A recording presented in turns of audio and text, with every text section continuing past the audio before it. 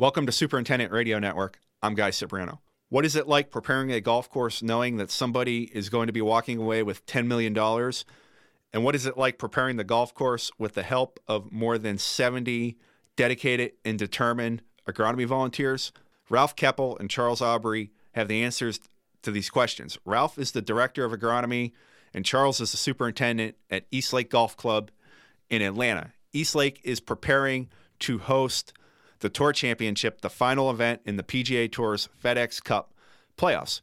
Ralph and Charles are going to be discussing what they're doing to prepare the golf course, but they're also going to be discussing on this podcast how they were able to create and enhance a world-class agronomy volunteer program for the Tour Championship. But before we get going with Ralph and Charles, we'd like to thank Aquaid Solutions for supporting this podcast. Aquaid Solutions is not only supporting this podcast, they're going to be supporting our coverage of the Tour Championship. We're going to be on site at East Lake from Wednesday, September 29th until Saturday, September 22nd, telling the story of the East Lake team and the volunteers helping the East Lake team. So look for updates on Twitter at GCI Magazine, at www.golfcourseindustry.com, and in a upcoming print article in Golf Course Industry magazine. We're beyond thrilled to be able to tell this awesome story, and we're also very excited about this podcast and glad that Ralph and Charles were able to take time out of their busy schedules to join us. Ralph and Charles, thanks for joining us. I know this is a very busy time at East Lake, and I know you're getting ready for a giant event here. The first thing, Ralph, is how would you describe these weeks leading into the Tour Championship? What is it like around East Lake Golf Club? Hectic, I guess, would probably be the easiest word to use. Every day it seems like we've got a few more vendors in here to work on the build-out. So this week really started getting pretty crazy. This next weekend, I'm sure it's going to become even more so. Next week's just kind of organized chaos, sort of organized. Charles, we're into September now. What has 2018 been like in Atlanta? What has it been like for your team, and what are some of the things that make this year a bit different than your previous years? This year's been really difficult. I think just like everybody across the United States, from what we're seeing, it's been a very, very, very tough year for us, and particularly here in Atlanta. We had some spring damage on our greens, and we pretty much spent through, all the spring into the first part of June getting our greens back and grown in. And then basically as soon as that happened, we closed for July and went through our aerification practices, and we had to recover from that. And it was a different year because of the issues that we had on the greens. We had to pretty much change our entire fertility and our whole chemical program. So we had to do that and basically relearn a lot of how our greens have acted over the past 10 years due to the fact that we had to grow new areas in. So things were different. They weren't recovering the same way that they had in the past years. There wasn't as much material as we typically had to work. So it was a learning year, and this year in particularly for our staff and our team, there's obviously been labor issues across the industry for quite a few years now. It felt like this year that hit our team harder than it ever has before. We're definitely short-staffed for most of the season and unable to fill a lot of seasonal positions, so that definitely put a lot more weight on everybody else on our team. Ralph, how proud are you of your staff to overcome some of these challenges and get to the point where you're ready to host a significant event again? Kind of hard to put it into words, Guy. These guys have they just put their heads down and worked and knew that every day they were just going to have to put in a little bit extra and a little bit extra, and they've not complained about it. They've just done the job, and I couldn't be more proud of them. Charles, the BMW Championship is being played right now at Agronomy, which is another Donald Ross designed golf course. I know you guys are busy as heck, but do you and your team follow the events before the Tour Championship? And is there a lot of chatter amongst your crew about the 30 players that could potentially be coming to Atlanta? Yeah, we all follow it pretty closely. Obviously, we don't, have the ability to watch every shot on Thursday and Friday, but when we get a day off here or there on the weekend, I know all of our management team and pretty much all the guys on the crew are watching it to see what's happening, and we speak about it a lot in our morning meetings. And right now, if we were to host the top 30 right now, it'd be an unbelievable field. So we'll see what happens this weekend. We're excited to see who's going to be here regardless, but the field looks pretty good so far, and we all are definitely watching it each day. What type of motivator is it hosting a tournament? How does the presence of this event on an annual basis motivate your team? Obviously everybody here they like to see their golf course on TV, and they're motivated by that, and we sort of challenge ourselves every year to try and find a way to get better each year. The last 2 years we've had really, really good years. The golf course has been phenomenally good, and I think we're in a position to be as good or better again this year, and given the fact that we've been shorthanded this year, it's pretty incredible, and these guys they're all responsible for it from Charlie down. Ralph, your team's done this every year since 2005. Does it get easier over time, or does it become harder as the event gets bigger and bigger? I don't say it gets easier, especially this year. There's been lots of changes as far as where they're going to bring spectators in, and they're shifting around a lot of things. So it's almost like this year's completely different than last year. We have a new operations manager who's not as familiar with the property, and it's his first big event actually. So it's been a learning curve on all sides. So this year's been kind of challenging in that regard as well. There are some things you do get used to, and there's that this week forward is kind of the crushing weeks we got to get through. You have a lot of volunteers coming in the Sunday before the tournament to help you the week of the tournament. How critical have agronomy volunteers become to the event success? When it comes to getting the details done, they are the event success, quite honestly. We could go out there with our staff and rush through course setup and try to get everything done, but honestly, having the amount of volunteers and the standard and level of volunteer that we get nowadays is what gives us the ability to condition this golf course for a group of players fighting for $10 million.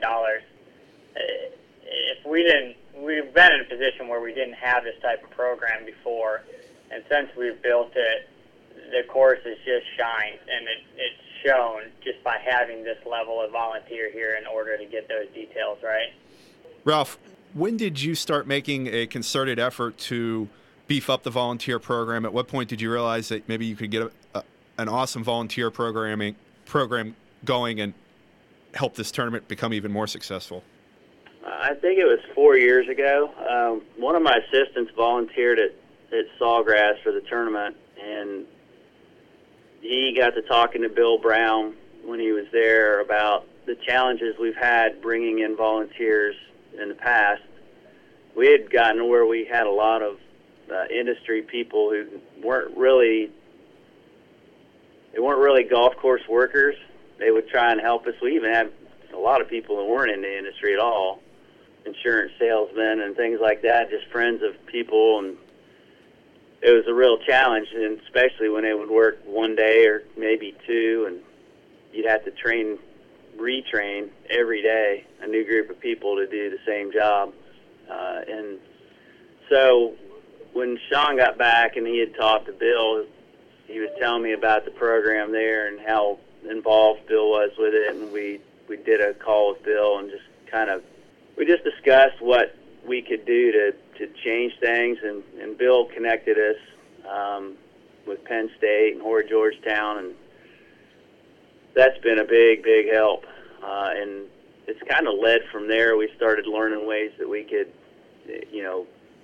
do more for our volunteers and show that they're here to learn and provide them an experience that hopefully they'll never forget. Yeah, and Charles, that was my next question. September is a pretty tricky time for people in the golf business because a lot of your summer help might be back at school or have moved on to something else. What do you do to attract volunteers during this very difficult time of year for a lot of people in the industry? First off, we hope that the volunteers that come here have an enjoyable, we call it hopefully a once-in-a-lifetime experience to where they're going to talk to other people about it and get the program out word of mouth. But we also like to write blogs about it. We've been a little lax in our blog writing this year. We try to make our presence known on Twitter pretty well, and we make the volunteer sign-up available through Twitter. We like to speak with people about it through networking at the Golf Industry Show. We send our staff, our assistants, to other volunteer events. We had one of our assistants go to the PGA Championship at Belle Reve this year. We had another one go to the Wells Fargo at Quail Hollow this year. So just getting out and talking about it and meeting people, and that's kind of our biggest way of, or one of our biggest ways of getting the program out to the industry. How many volunteers approximately are you going to have the week of the Tour Championship this year, and where do these volunteers come from? We have about 75 volunteers this year. They're coming from all over the United States, as far out to California, and then overseas as well. We have people coming in from England, Ireland, Sweden. We actually have an individual returning from Sweden, another one returning from Peru. We have guys coming from Canada, and we have one individual coming from the United Arab Emirates. And are you able to get some superintendents or assistant superintendents or AITs from local golf courses, or is that a challenge because of how busy everybody is in September? We get some support from local courses as well. Mm-hmm. We have an individual who is an intern for us that works at the athletic club who's going to be helping us all week. We have a couple assistants from the area that are going to be over here as well. We have a student coming from the University of Georgia. But it is a difficult time to draw volunteers from the area because September and October are high tournament season in the South. So a lot of clubs are getting ready to host their own club championships and member guests. Ralph, what is it like when you stare out in the tent Sunday evening and Monday morning and see dozens of new faces here to help you? What is that feeling like as somebody that's the host, director of agronomy, and superintendent? Relieved. Because our staff just tripled, basically. It's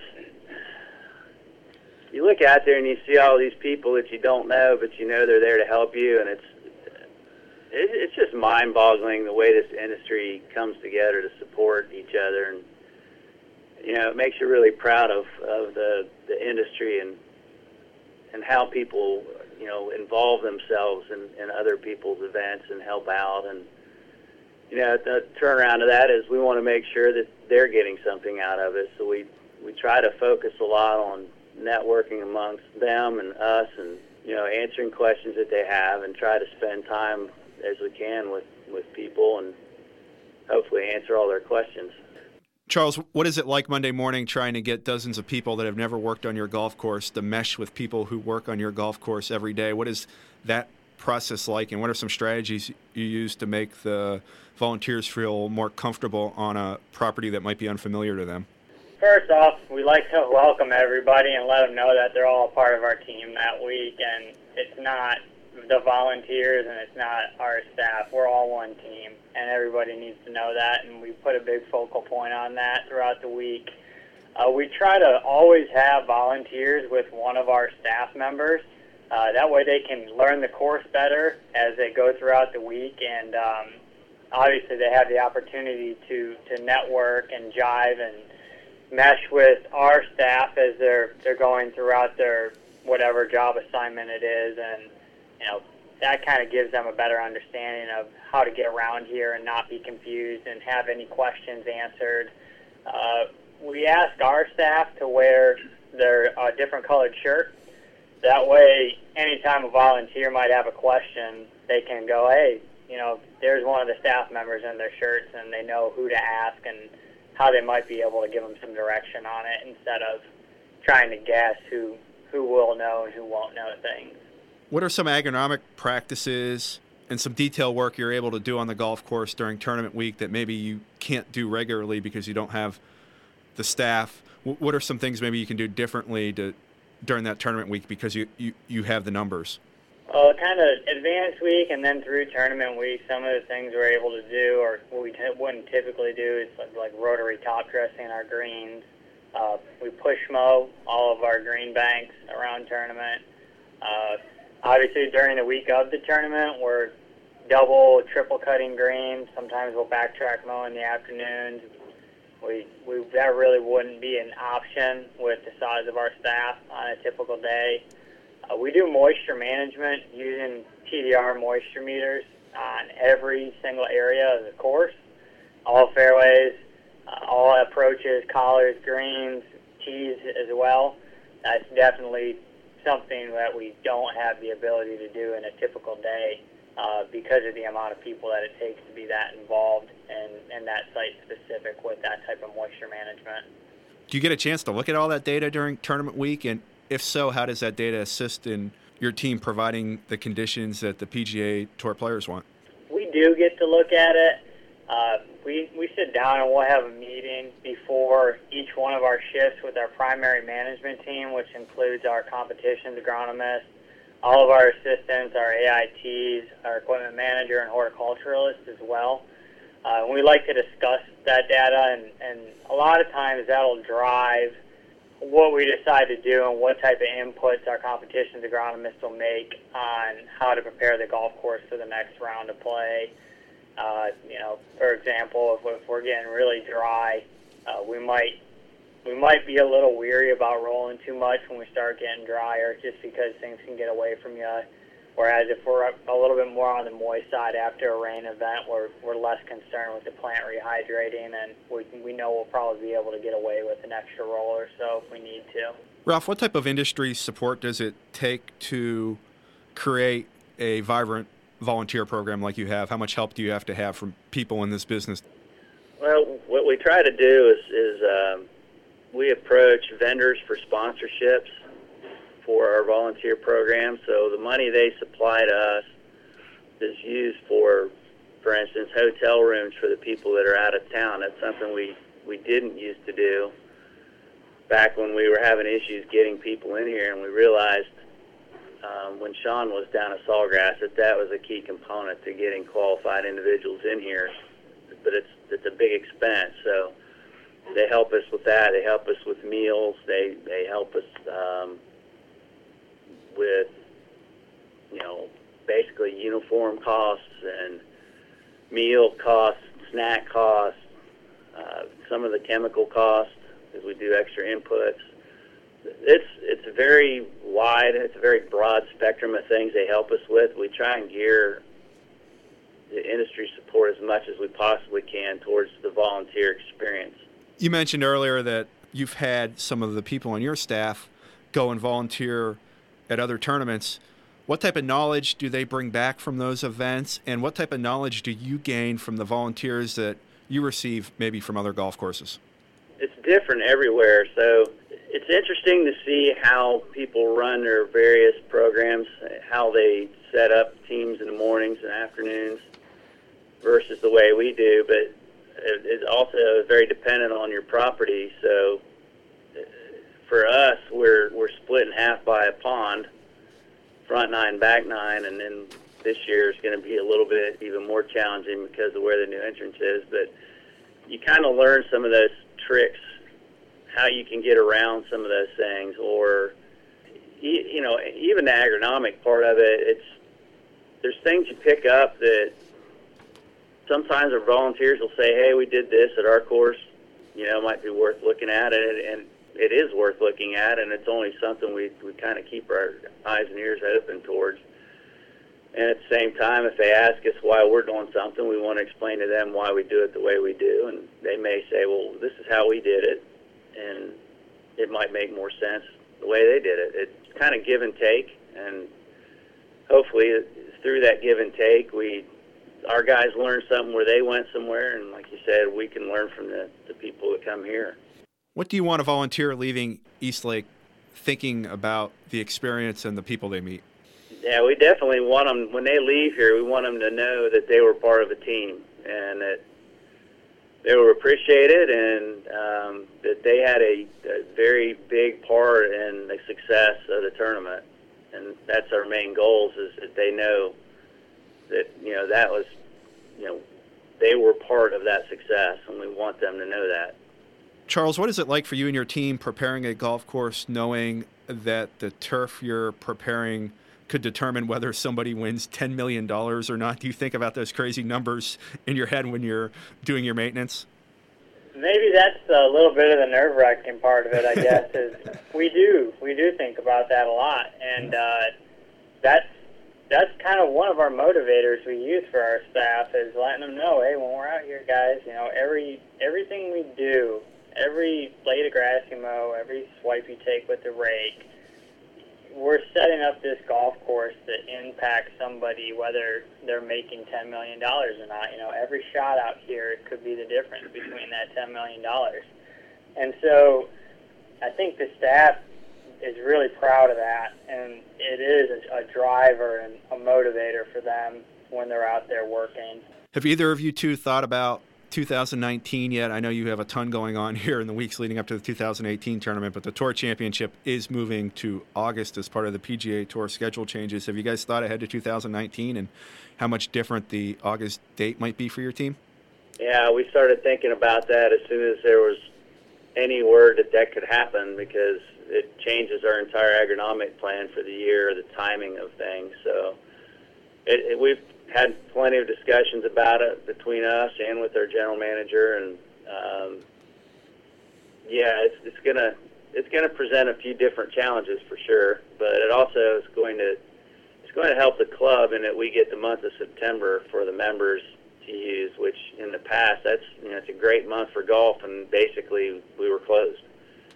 So there's benefits to it, and there's a few challenges to it, but that's kind of the way everything is, isn't it? What's the most fulfilling thing about hosting a tournament?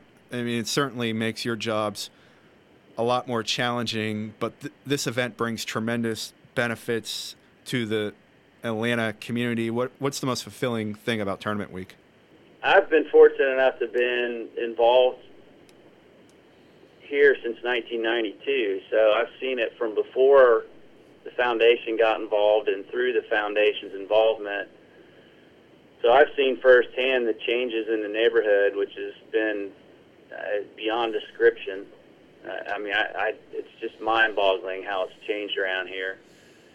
And now we're expanding that out beyond the East Lake area this year, going out to some other areas of Atlanta and expanding out. So, to me, it's a huge source of pride, and I think it is for everyone here. We definitely bring it up a lot that we're doing something here that impacts lives, not just golfers' lives, but normal, everyday people. And not many places can say that. But for you, Charles, what's the thing that really stands out for you with Tournament Week and what you're doing?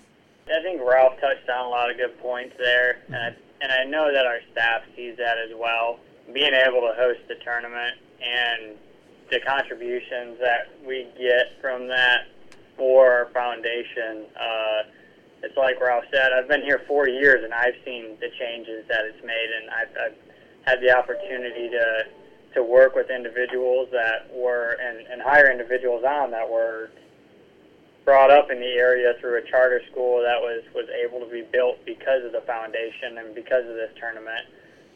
So that's certainly a huge fulfillment. And I also certainly enjoy seeing the pride the staff gets to take in their golf course. I think the guys, every day here is kind of day in, day out. You get used to being at East Lake, and it is what it is, and we always see the negative side of things, and that's wrong, and this is wrong, and we need to go fix that, and that's not good. And then we bring in a slew of individuals from across the world, and they just have nothing but compliments to say about what the guys have done, and kind of getting to see their gratification is pretty special. You both are on the property every day and obviously know as much about it as anybody. What would you tell somebody who can't make it to East Lake that's maybe watching the tournament on TV that works in the golf industry? What are some things about East Lake maybe that you don't pick up on unless you're there every day? Well, geez, there's a lot of little things, but you can't short side yourself around the greens for one. You don't want to be in the rough for sure. We really work our rough to try and make a ball drop to the bottom, and with the help of Bland Cooper, our tour agronomist, I think we've found some pretty good tricks for that. And when the ball nestles down in the 2.5-inch Bermuda, it's pretty difficult to control. There's a little bit more slope. It's not like Augusta, but there's more slope here than you think. The holes on the front 9 basically run east and west. Actually, 8 of the holes run east and west. And so one hole's going up a hill, the next one might be going down. It might be into the wind, the next hole's against the wind. And I've heard the people on television comment on that over the years, that it's kind of hard to get used to. From when each hole changes, it's hard to kind of get a rhythm.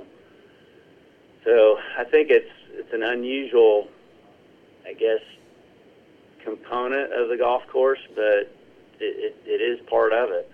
The greens are pretty subtle. They have a lot of subtle little slopes to them that are really difficult to read. And when we get the green speeds up to 12.5, those breaks really become difficult for the players. So you'll see a lot of putts inside of 10 feet that are close misses, but misses that you might not normally see. Just 2 last things here. What is Monday after tournament week like around East Lake? Chaotic, to say the least.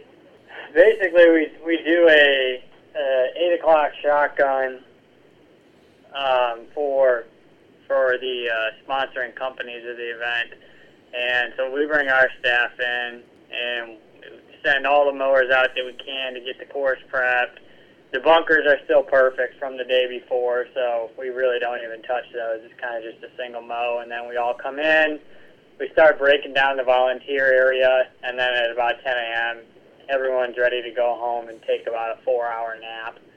So, we might stick around, and as that shotgun's going on, there's just a million, what seems like, different people out here breaking down the tournament for the remainder of that week after until we reopen on Friday. So it is insanely busy.